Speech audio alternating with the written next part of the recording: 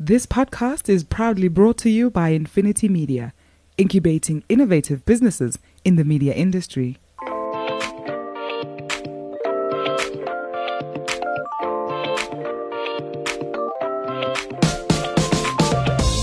Hi, I'm Gordon Muller. I'm the guru in the Doc and Guru podcast.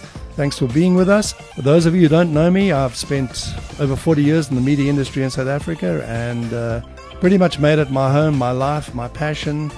I have other passions. Unfortunately, for my sins, I'm an Arsenal supporter and a Sharks supporter, so we're going to do pretty much everything on the show as it pertains to media, marketing and money, but we don't take jokes about Arsenal or the Sharks. I'm Doug Mateus, the doc on the show. And again, for those of you who don't know me, I've spent 30 years in various companies in South Africa running different marketing functions. And the last job I had, I was privileged enough to work with a team that took the brand to the fastest growing brand in South Africa in 2018 with a 47% year-on-year growth. So that was a great achievement for the team, and I'm really proud of that. From a personal point of view, I do a little bit of cycling and also snow skiing, so we quite enjoy that. But again, today's discussion is around all things marketing and media. Yep, that's right, Doc. All things marketing and media. No subject too big, no topic too small, no subject too hot to handle. Please get in touch with us on our Facebook page, follow us, like us, whatever it takes. We would love you to be involved with the show, and we really want to make it as inclusive and as energetic as I know this industry is capable of.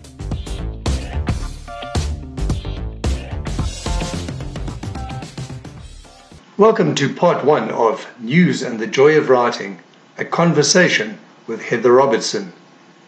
In this episode of the Doc and Guru podcast, we chat with veteran journalist and editor of Daily Maverick 168 about the road increasingly less travelled by journalists and advertisers alike, the world of news and newspapers in a digital landscape.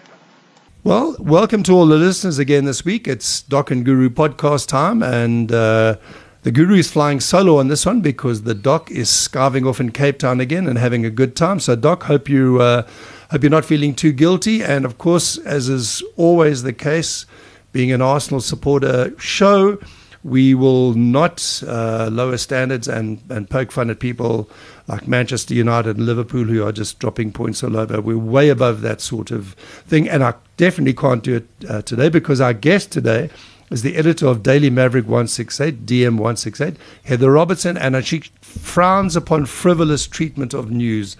So, Heather, welcome. Great to have you here. I'm hugely intimidated looking at your track record in journalism that I should be interviewing you. So I almost feel like I should sit quietly and you can ask the questions. But welcome and thanks for making the time. Oh, great to be here.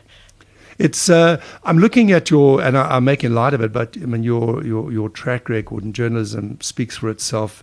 Editor of the Herald, Weekend Post, deputy editor of the Sunday Times. You've edited magazines, Elle magazine. I mean, it's just a long-standing, am I allowed to say, 30-year track record of performance in this sector. I think our listeners would be really interested to hear a little bit about that that journey, because I'm sure a lot of that covered the struggle politics, protest politics, and now we've gone from that to building the nation. So handing over to Heather, let the professionals take over. Fixing the broken nation. I started off as a journalist in the 80s. I was studying to be a teacher at UCT, but I always wanted to be a journalist. And an opportunity came around through the struggles. A friend of mine who was a communicator in the UDF spoke to me about this new newspaper that was starting. Said, "Oh wow, it's an opportunity for me to actually get some skin in the game," and that was South newspaper. Which was sponsored by the Nordic countries and started off an anti-apartheid newspaper. The coolest thing about it was that started something totally new. I was the arts and culture editor, and at that stage in Cape Town, hip hop was really flourishing, and I got a chance. The mainstream weren't really even thinking about hip hop. So I started writing. I went to record bars, recruited journalists like Karen Rutter, who was selling records in a record. Oh my goodness! It was fantastic. So it started as this really cool young team of people, and we took to culture very seriously. There was the Ink conscription campaign, massive protest concerts, and this South, we called it Southside, the arts and culture section, reflected this movement, this counter cultural movement that wasn't just, and whereas the serious journalists obviously dealt with the hardcore harassment, abuse, detention, murder, mayhem that happened under apartheid. We actually recorded the youth. We were young at that time, so that was my baptism of fire into journalism. And the other great thing was that Apple had just started around there. So while everyone else was working on really clunky equipment, we actually grooved on the first iMacs. So got straight into. I didn't have to do typewriters or anything like that. Oh my goodness! So we got straight into designing online, and So that was the beginning, and then Ken Owen had read my stuff in South, and he used the editor of this, obviously the Sunday Times at the time, and he came to Cape Town and invited me to go for a walk on the beach, Sea Point side. I did, and he told me, when he's going to retire, which is exactly when he did retire, and how he's going to climb Everest and all. But wouldn't like to join the Sunday Times. I said, okay, cool. So I left Cape Town and then we joined the Sunday Times, which was like one of the most the toughest periods as a journalist, because then it was I was sent to cover the Boy Patong massacre, and that was like really horrible, harsh bodies on the floor. And he also kept on sending me. His wife was a lawyer, and everyone was like very nervous about being assigned his wife's stories, because you had to be very meticulous. And then I was like the young kid on the block, and sends me off to Leboegoum. This interesting thing about corruption, because there was massive corruption under apartheid, and so he sent me to uncover this with my friend, was Pastor Herbert Mabuza, photographer. Massive corruption, stolen cars, all sorts of nonsense. So, having investigated that stuff and covered that stuff then, and this was like 92. Makes me realize where we are now, because the new government basically was an assimilation of all the shit, and all the corruption. All the that existed in all those various apartheid structures, including all the Homeland government. It was just all amalgamated into one thing, and so I think we inherited a disease that's like really choking us, obviously now. So that's okay. And then I constantly vacillated between. I'm a poet, so I've vacillated between doing the serious stuff and then and being more creative. So I've always moved between newspapers and magazines. It's like when and I love launching. I love starting new things. It's like I'm addicted to it. So I was invited by John Koilani to start Tribute magazine all over again, and I was the features editor there. And there was a really nice, young, vibrant team. Worked with Patty MacDonald, who was a designer at South and moved on. She actually was responsible for designing our coat of arms. She worked at GCS. And she was I do remember her back in those days, being part of that She process. redesigned the Sowetan as well. Yeah. So we've worked from South to Tribute, Sunday Times, Elle Magazine as well, because she was the art director there. So again, Shona Bagley was the editor of Elle and invited me to say, come on, I freelance quite a bit in between. We'll call it a side hustle these days. Freelance was the overarching phrase. So I worked at the Johannesburg Arts. It was a fantastic time. That was early 90s. At the Johannesburg Arts Festival, and when they had the Biennale, all this amazing artists coming from all over the world, spectacular work. So I did some. Produced the publication. It was a tabloid publication that was inserted into the Mail and Guardian, and did the PR for them when I during one of my side hustle interim phases between jobs, and when I was there, Shona Bagley had asked me to. I was like, oh God, I'm not. I mean, I love the arts, but I'm just not a fashionista at all. She said, no, but I want you. That's how I want you. I want you to like create like good journalism, do good features, and we'll mix it up with the fashion. And so it was quite a team. It was Dion Chang, who's now Cassie Naidu, who I've called on to, who's the well-known art director and advertising agency. So she was a deputy art director to Patty McDonald. Brendan Cooper was like, we went on to edit quite a few the men's magazines as well, and we had a lot of fun.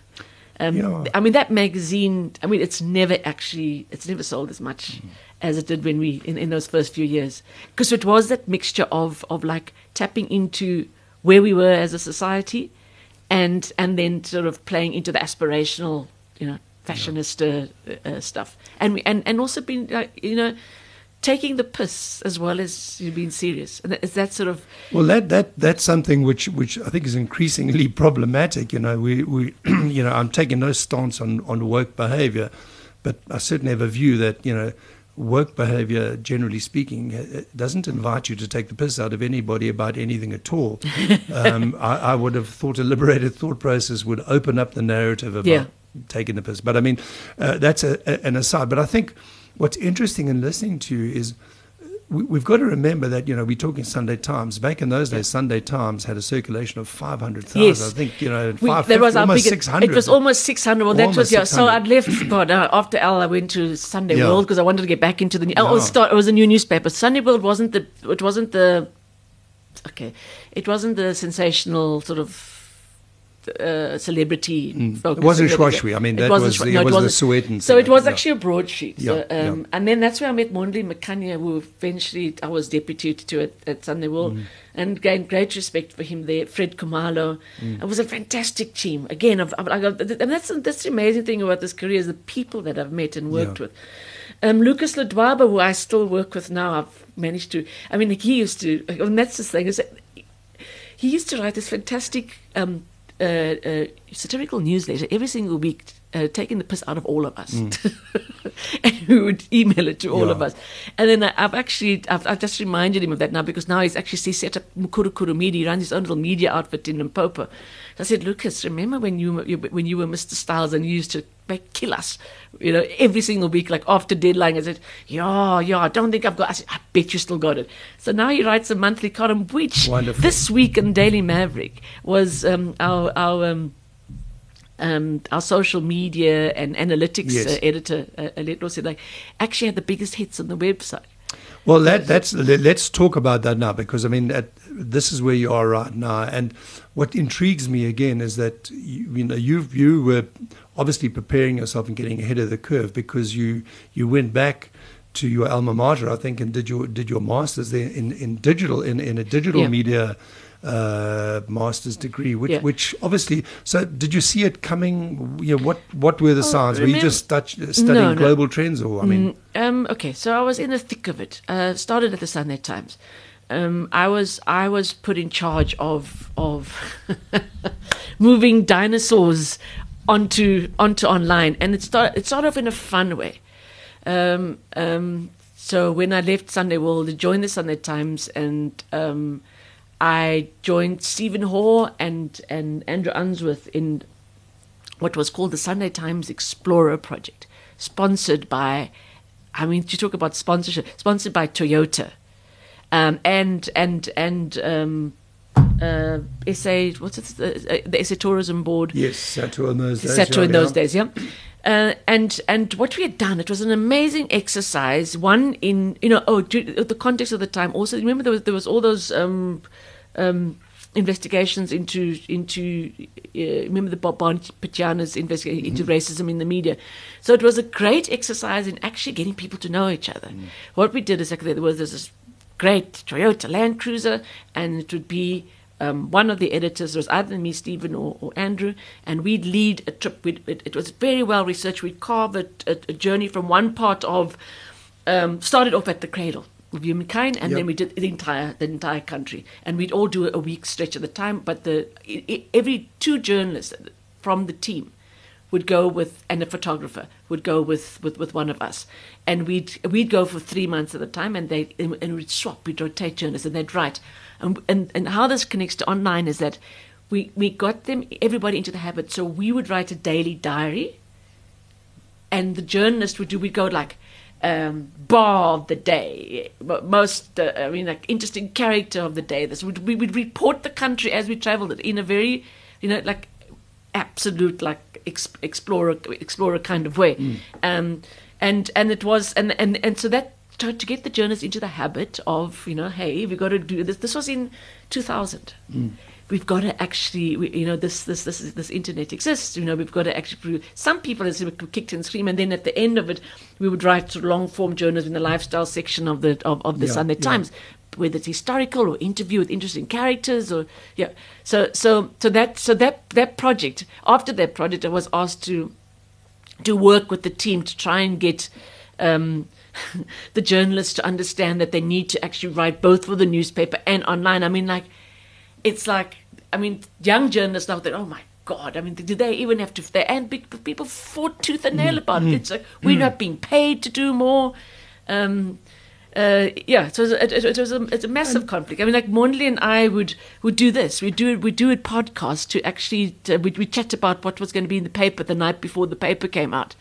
So it was. So I saw it coming, and then when I went to the Herald, I looked at the numbers. Started off there. I looked at the numbers, and I thought, okay, the printer's going down. Whatever I do here, printer's going down. There are a couple of things I needed to fix, and one was that the newspaper wasn't talking to the black middle class at all. It was very sort of English. So something needs to happen. So I called in, helped Lynette Benjamin was still working. Lynette, yes, and who was the deputy? He came and helped me.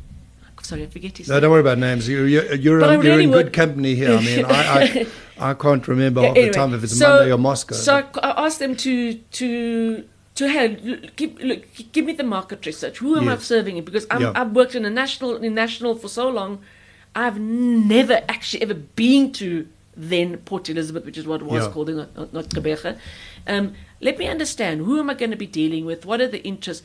So my challenge was, okay, so what they showed me was massive black readership, but they weren't buying the Herald. Yeah. They were actually buying the Sunday Times and City Press. So how do we leverage all of this? How do we? So we did this research. We looked at people who actually bought the paper, spoke to them, interviewed them, went into the township, and then came up with themes that people were interested in that weren't actually being covered.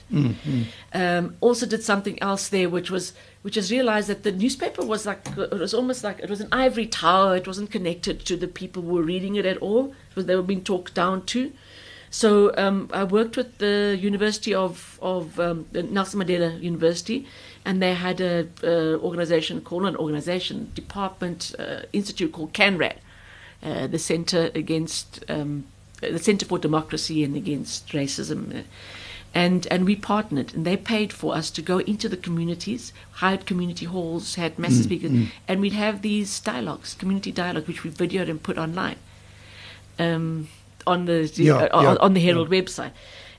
So a lot of exercise. So we managed to settle the circulation, bring in, the readership did change, and then it was unbelievable, circulation did increase. But I did notice that simultaneously the web was actually growing, but the web audience, because a lot of people leave PE to work elsewhere, was outside the country. So we started publishing whatever was in the paper online, and then my brother, who was a publisher, wanted to close down the website. Oh, these websites aren't making money, just close them down. And I was going like, fuck, Mike, no. You've been outed, but... No. It was, I was fought tooth. You cannot kill a website. This is like, it's serving people. The paper serves people living in the city, but so there's all this thinking about so anyway, fought, won. Managed to get the team in to work with me in the management of the team, and had a really great relationship with with the women in charge of the advertising department, worked together, found a local web provider, built a website, kept going. And then same thing with Facebook. There was an amazing young woman who traveled Africa and came back and just knocked on my door at the Herald and said, her name is Dorette. She said, like, I think I can help you. You know, I can see what you're doing. I really like what you're doing with the building the community and the readership. I think you need a better presence. I said, I do need a better presence. We do need to grow and we can moved Facebook from like 10,000 to like 1.5 million and growing, and the website. So being in the thick of that, realizing where it was going, and that I mean, journalism for me is okay. It's a service. It's a service to not just the people who can afford to buy, but it is a service to the public. In a variety of different ways. Yeah. In a variety of different ways, and it's an essential service. It's essential service for me. It's the pillar of democracy. Because it also, but it's more than this. I think what happens with journalism is we kind of just we trying to trap it only into the watchdog role of democracy, but there's a lot of else, lot more than that, and that's why I said I really want to get to grips with this. Because I saw the challenges with newspapers and owners wanting to retrenching journalists who are the pillars of making this thing work. Yeah. You know, constantly every year you've got to cut down the staff. I mean, it's soul destroying because you're trying to build and create something to serve a community of readers, and it's working, and then you get told cut because we're not making enough money out of it. So that's why I wanted to I said, look, we are going digital, and I want to understand globally. And Professor Harry Dugmore had just he was experimenting at Rhodes in a master's in digital journalism, and he we put the word out. So 12 of us who were actually all professional journalists and editors applied. So it was really amazing. So you had a nice peer group as well, because that's the joy of learning is peer exchange, isn't it? Gus Silber was with me. Yeah, oh wow. Sheena Adams, who was then deputy editor of Destiny. So you Andre can Gous, teach. who was the editor of graphics at News 24. Yes. It was an amazing group of people, and Michael Solz-Riedel, who was a real online guru. So it was like group, younger, older, and we were put into. We had working groups. We worked on projects together. We worked, and we did. I mean, long before COVID and distance working, we worked online. Yeah. Because obviously we had full-time jobs, and so it was a fantastic learning experience. But also, it got me. And then I'd left the Herald. It gave me that time to just reflect on what was I actually doing in this journalism thing. What was it for? What was its purpose? What was going wrong in journalism? And I think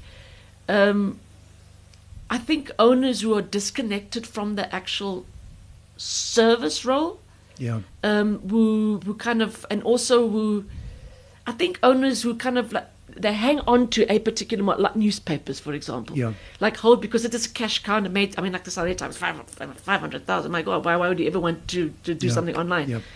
Not being forward-thinking enough to realize that actually, I mean, this little gadget, the smartphone changed everything. The smartphone changed everything. And I think, I mean, you've raised so many points there which are worth addressing. So, for me, one of the key points is the joy of writing. So you made the observation, I said pillar of democracy, and I think it's a crucial role. And talking back in those days of 500,000 circulations and things like that was also the days where you had and we talked about it last week with Stan Katz, redacted front pages. Whole stories were redacted. I mean that's the alternative sort of lens, sort of post-apocalyptic or kind of thing. But the joy of writing for me is something, and I want to just talk a bit about the Daily Maverick 168, because we had Stili Haralambis on a year or two ago when you just got starting. And for me, there's a ritual that Susie White knows about. Susie, the ad manager. I go for a walk. And my publisher. She's and the your publisher. And the publisher. Yeah. So I walk down to the Pick and Pay every day, and I get my free copy, and I walk back. And I rediscovered the joy of reading a weekly newspaper over a couple of days. Two questions. One, is there a difference between writing for a newspaper, the printed edition, versus online? Do you have more time to express the joy of writing? And so that was another episode of The Doc and the Guru.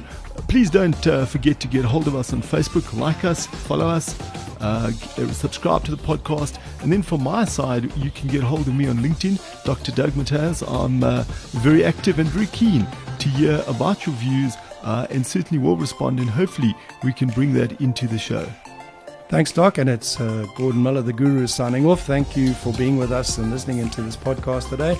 You can pick up the discussion with me on my Twitter handle, @MzanziMedia, and I'd love to engage with you on any of the issues that we've taken on in the show, and take us at our word. This is really going to be an open forum. There are no subjects that are taboo, and we'd love to have some of the younger, more under-listened, if that's the correct phrase, voices to join us in this discussion. Thanks for your time.